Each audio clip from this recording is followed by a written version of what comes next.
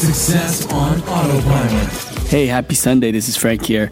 And today I want to do an update on the Messenger platform as of August 15th, 2019. Some changes is happening because at the FA conference, they wanted to build a lighter and a better, simpler messenger. So some of the things that they're actually taking away from the platform is the location quick reply, which means it used to allow users to basically click on share my location, and then businesses will be able to pull that information to help service them, let's say, finding the closest, location to where they're at. So that's going to be gone. And another big one is the share button within any sort of card, right? So when you create a card which has the share button, that will be gone. So and that's going to be in the media, the list, and the generic templates.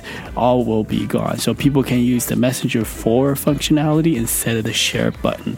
So there's just some changes that's happening. So to look out for that. I will post a video on exactly what are some things you can do to still have those functionality within your Messenger bot. Thanks for listening. Have a wonderful rest of your weekend, and I will speak to you tomorrow. Botemployee.com/briefing.